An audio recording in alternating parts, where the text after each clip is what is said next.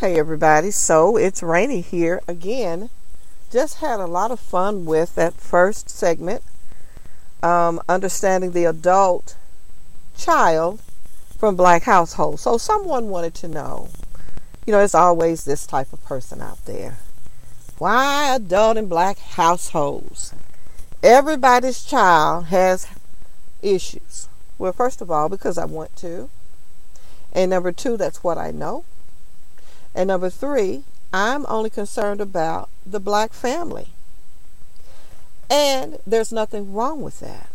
Because although I just said what I said into the mic, other people, namely white people, they let us know every day what their concerns are by their actions and by the way the system of oppression is set up. So,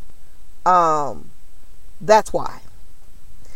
And also because Black families do not have the luxury of calling their children's actions tantrums and shaking it off as if it's nothing.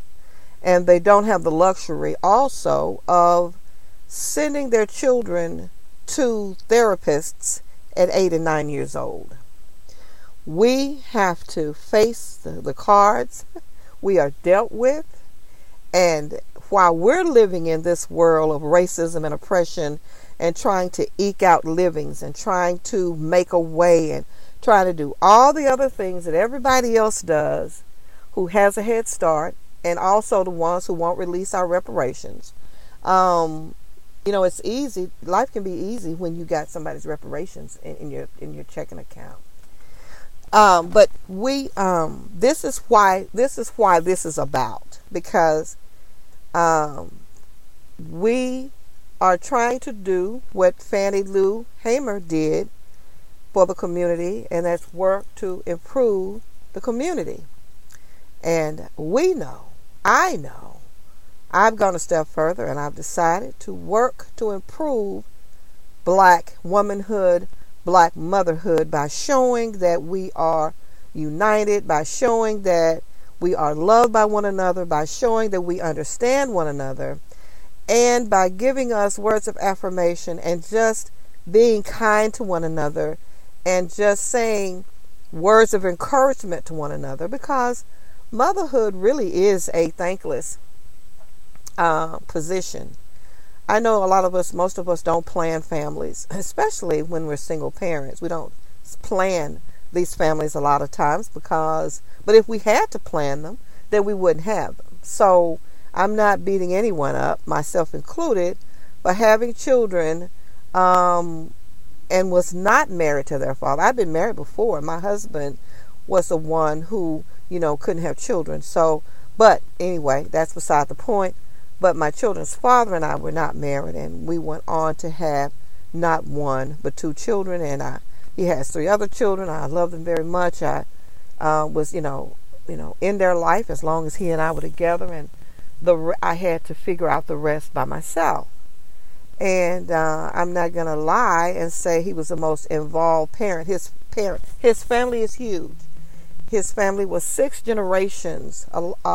6 generations at the time my children were born. So you can imagine how large their family is. So even though he wasn't always there after he and I broke up, it kind of felt to them like he was, because they were always with their family.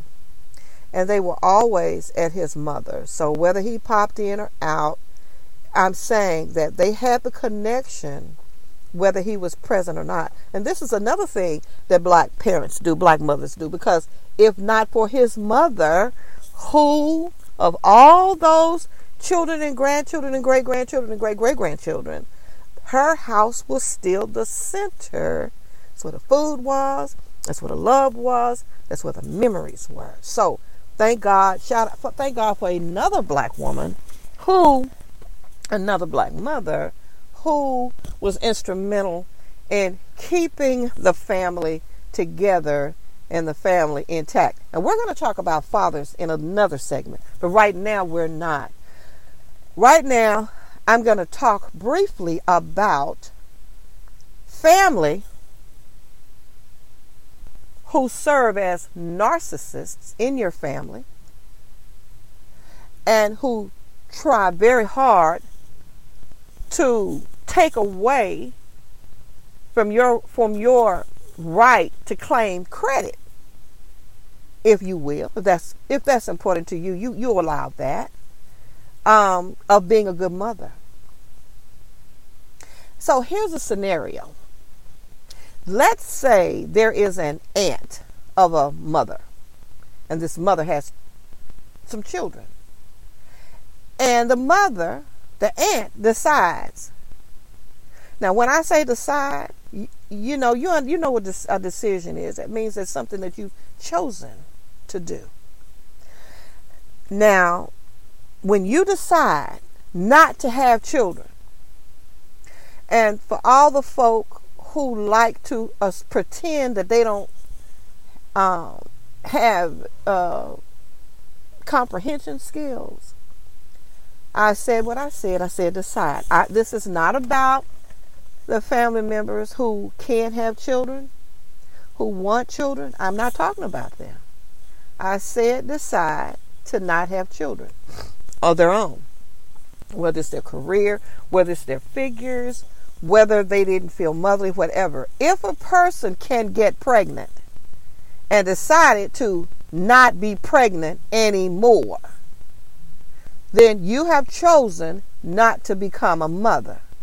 That's fine. That's grand. That's your business. Nobody's judging you.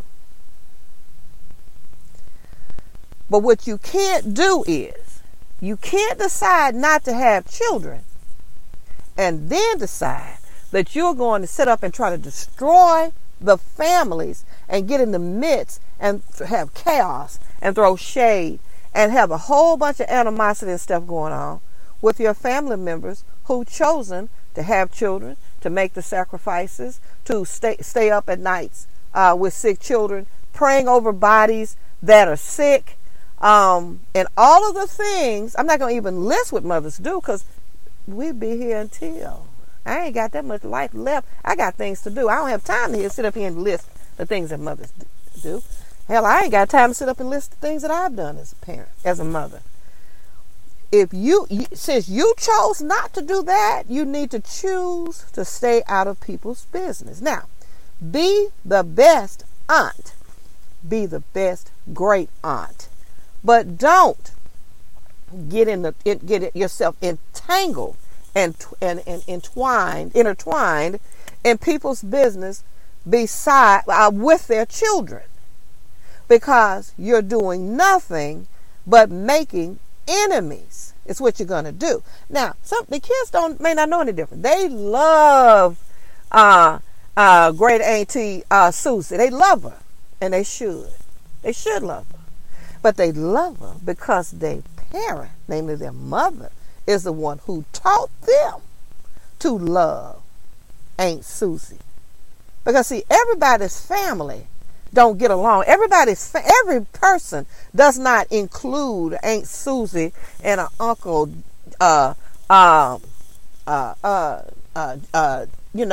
Tommy in their life. Motherhood is enough by itself. People don't really have time. But when people include you don't have children, when people include you and have you looking as if your position is that of a surrogate, okay, and you getting older in life, now you become aware of your own mortality. You're getting a little sick. Now you worry, what's going to happen when I get older? Ooh, who's going to take care of me? Your decisions now. Who's going to take care of me when I get older? Ooh, so instead of being a nice old lady, now you want to become evil, and you still doing it with a smile because you're throwing people off. Now you want to talk about the mama off the left side of your face and throw shade over here, and he say don't tell nobody, and any of those, it's anything. Oh, well, your mama, she did this, so and so, this happened to her.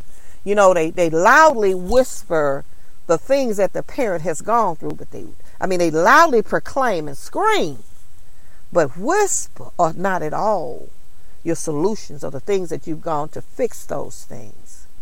And then it makes you look back and you realize every step you made has been, you notice this person is really copying you, emulating you in life, in general.